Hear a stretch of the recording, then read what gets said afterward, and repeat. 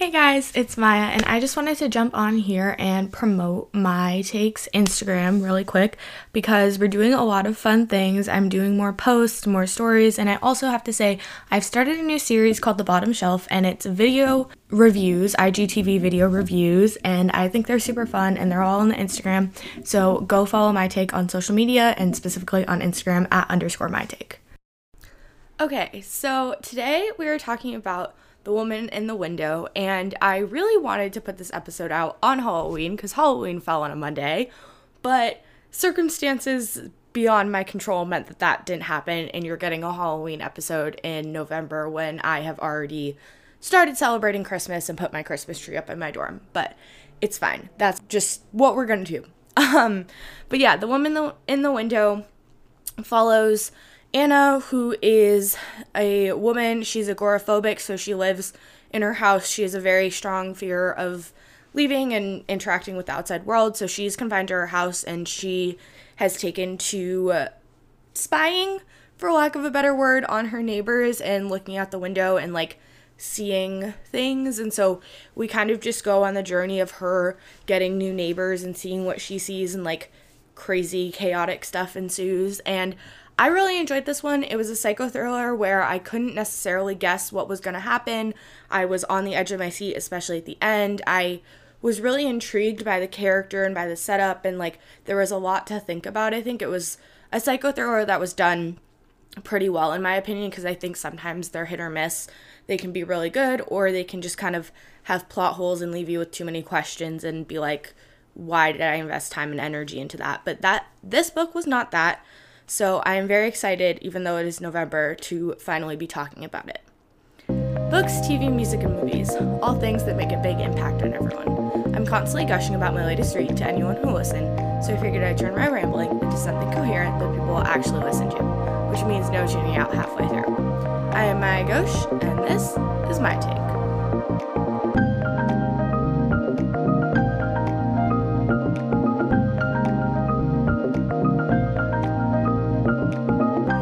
So, as always with a book, we're going to start with a little bit on the writing. And I think the biggest thing about the writing that I noticed was the struggle for me to determine if Anna is a reliable narrator or an unreliable narrator.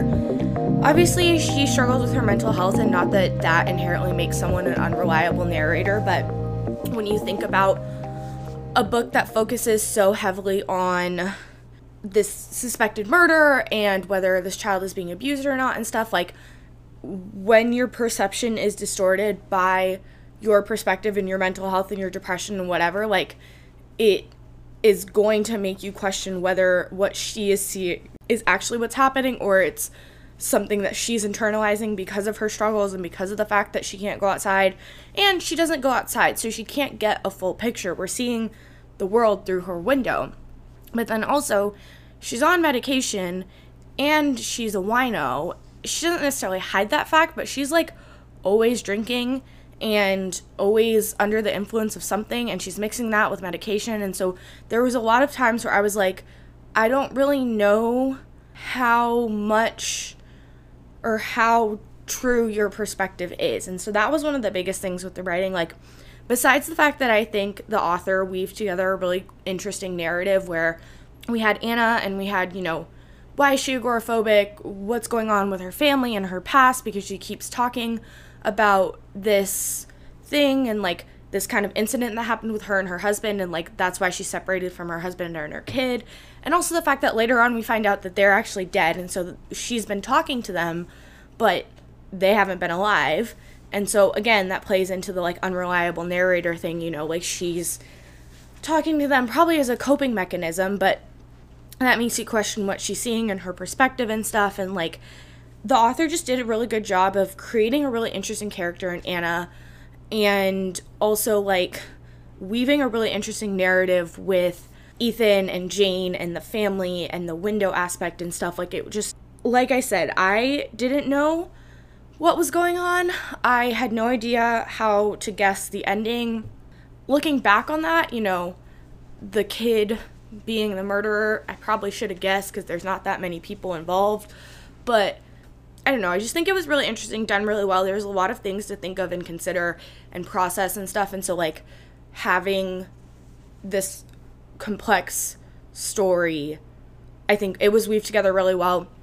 And also it was really interesting that Anna was agoraphobic, because we got a really in-depth look into like what that was like. And like, I can't speak from any personal experience, and I haven't done any research onto like the representation of agoraphobia and whether it's good or bad, but just like seeing the intricacies of it, it's not like the author just kind of threw it in there and was like, oh, well, she's agoraphobic, so this and this. Like, we see her on the message boards talking to people about how you need grocery delivery services and how she needs a physical therapist because she doesn't get enough movement in her life and stuff. Like, you really get a sense of the complexities of it, the intricacies of it. Like, it's, I can't necessarily say good or bad representation because I don't have that knowledge, but it's thoroughly researched representation, I'll say that much. You actually think about the complexities of her life. You actually think about what it's like for her to be agoraphobic.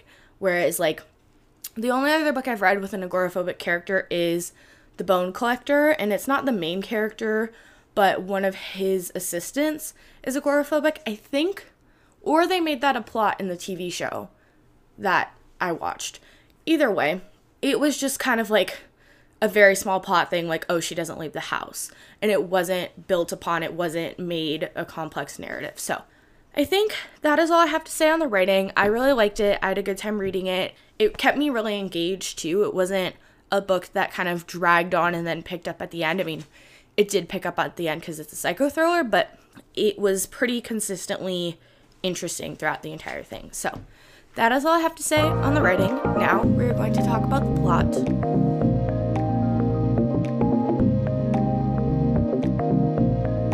Okay, so jumping in to the plot, we meet Anna as our narrator and our main character, obviously, and she is presented as this psychologist who has agoraphobia, and she's married and she has a kid, and even though she's married and has a kid, she's living alone. And so there's that first little bit of intrigue of her as a character, like, you know, she's married, she has a kid, but she's struggling with this and she's separated from them, and like, why is she separated from them and what happens and stuff. And like, she is very interested in her neighbors in her neighborhood, and so when Ethan shows up, she lets him into the house and converses with him, and she kind of is interacting with Jane, and when Jane catches her snooping, instead of being horrified, like, comes over and hangs out with her and stuff. And we like see the beginnings of her agoraphobia and like the struggles that she has with her house getting egged, because she like goes outside to confront the kids and then faints and stuff. And again, like, the fainting, the things that are happening, like, you're questioning her reliability as a narrator very early on. But she's interacting with Jane, and we think this is good for her. You know, she's found a friend, she's found somebody that can be a confidant in the neighborhood. Maybe this can be a first step towards her, you know, making progress with her mental health, because Jane can kind of relate to having struggles. Like, Jane's husband is creepy and controlling and abusive, and we don't see this with firsthand interactions between Jane and her husband, but we see it when the husband comes over and Anna's like thought she heard screams and stuff, but the husband comes over and just decides to gaslight her. Now, from what we learn later on, it's not necessarily, I mean, it's gaslighting, but it's not like he is totally lying. I don't really know, because like, the situation with him and Jane and Ethan is complicated, and there's a lot of layers there, so he's really just trying to like keep walls up. So it's like, it's kind of fair, but it puts him in a really bad light because we believe Jane and we believe Anna, and like, we want to be on their side. So it very quickly like gets to be a relationship that Anna is very much invested in, you know, because like, she sees herself as a protector of Ethan, and she sees herself as a confidant of Jane, and she sees them as the victims of this like abusive, creepy power relationship between them and Alistair, who's the father. And then this kind of comes to a head. It actually comes to a head kind of very early on in the book, because Anna thinks she sees Jane get stabbed through the window and runs outside, tries to like get help, tries to do something to fix the situation, and ends up passed out in the park. And wakes up in the hospital because of this. And so this is where, it's weird to say this is where the book almost starts, but it kind of is. And I wasn't expecting this. I didn't really read the back of the book. I just kind of picked it up because everybody's read The Woman in the Window, and I figured, why not?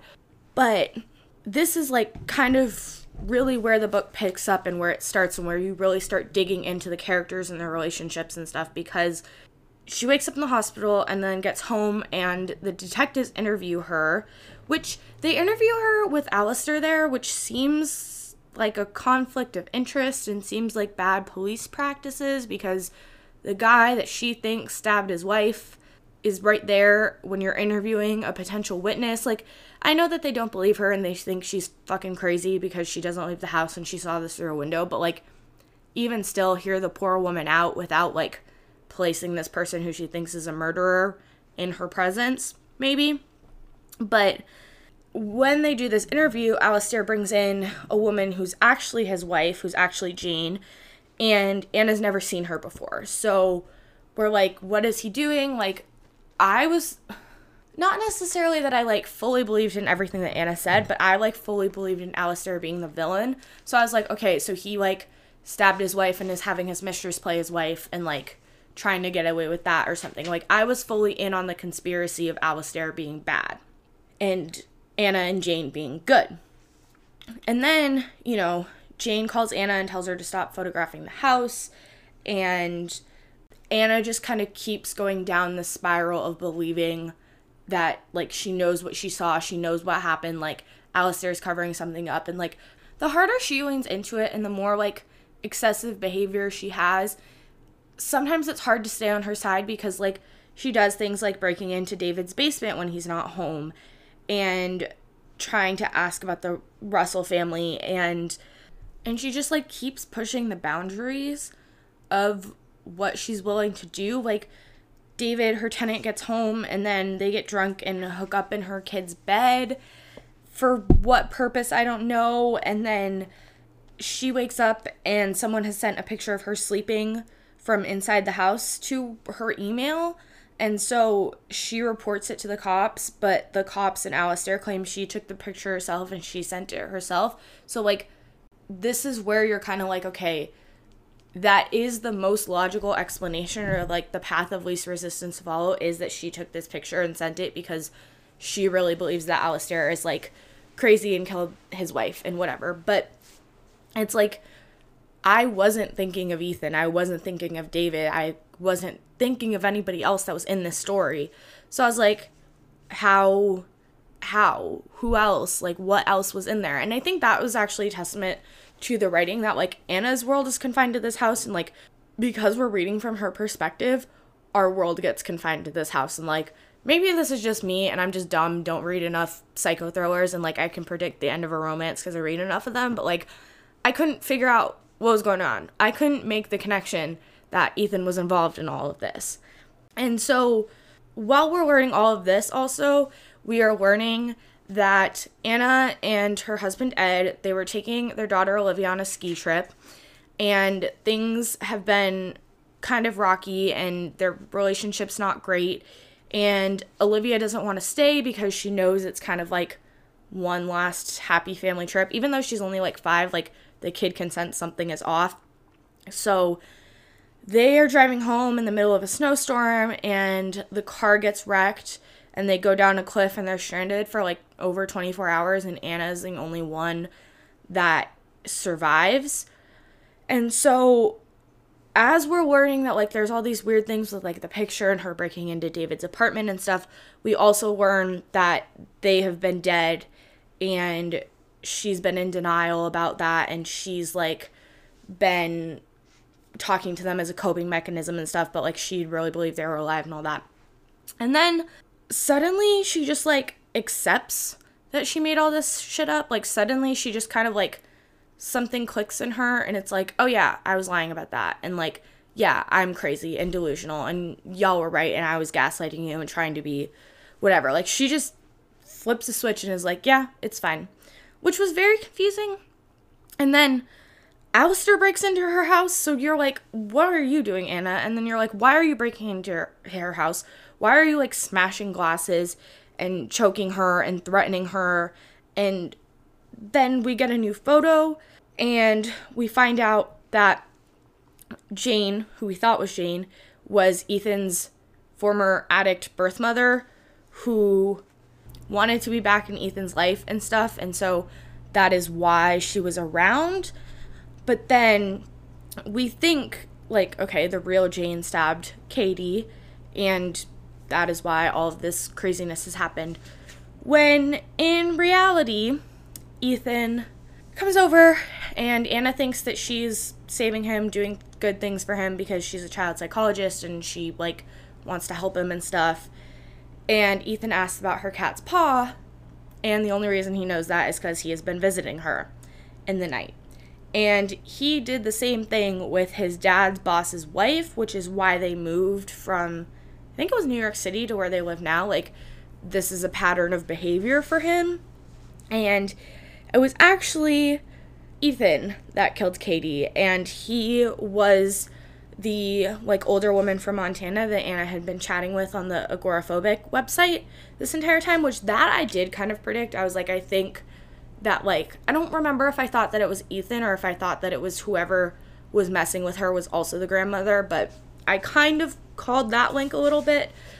But, of course, this is the point in the book when everything goes batshit crazy because we found out who the real villain of the story is, and they're running around and they end up on the roof, and Ethan's, like, coming after her, and Anna pushes Ethan onto the skylight, and he ends up dying. And then we skip a bunch of time, and she is, like, stable and sober, and Alistair's in jail for his part in it, and her PT, Bina, who's been, like, a figure that has come in and out of her life over the book, comes over and helps her, like, step into the back garden, and she's, like, stepping into the light, and it's all very symbolically resonant. So, to wrap up this episode, I really enjoyed this book. This episode is a little all over the place because the same circumstances that prevented this from going out in October have meant that I haven't planned this episode, so I'm just going off of my notes, and you would think I would have been better about that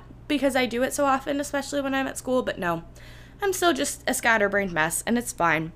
Even though I am a scatterbrained mess, it did not detract from my enjoyment of the book. Like I said, I was always wondering what was going to happen. I was really intrigued by the characters. I think that's one thing I'm learning about myself is that I am a really character-driven person. I love character-driven stories, and so the fact that this psycho thriller was really built on, like, strong characters and strong, interesting, complex character dynamics and stuff, like, that really drew me in, and then I was able to focus on the characters, which distracted me from figuring out the plot of the book, and so I was pleasantly surprised when the plot turned out to be not what I thought it was going to be. But I need to watch the movie now because this is a movie, and also I need to watch the Kristen Stewart, I don't know if it's a mockumentary or whatever, the, like, woman in the house across the street from the girl in the window, whatever that Netflix show is, because that's, like, I know it's not entirely based off the woman in the window, but they, like, framed the title in such a way that my brain can't unassociate it with the woman in the window, so there's more for me to cover in this kind of vein. I think I need to read more A.J. Finn books because I'm pretty picky with psycho thrillers, and so now that I've read one that I like by them, I feel like I should read more and just kind of see and explore the world more. So, yeah. I have been Maya Ghosh, and this has been my take on The Woman in the Window by A.J. Finn. Thanks for listening. So we're kind of a one-woman show here at My Take, so the credits are not going to be very long. This podcast is produced and edited by me. I do all of my own social media. The only person I really have to thank is one of my great friends, Paris, who did the music that is in the intro and that you're listening to now. So thank you, Paris, and thank you all for listening. You can reach me at _mytake on Twitter and Instagram. And please leave a rate or review wherever you listen to this podcast. That helps a ton. So yeah, thanks for listening.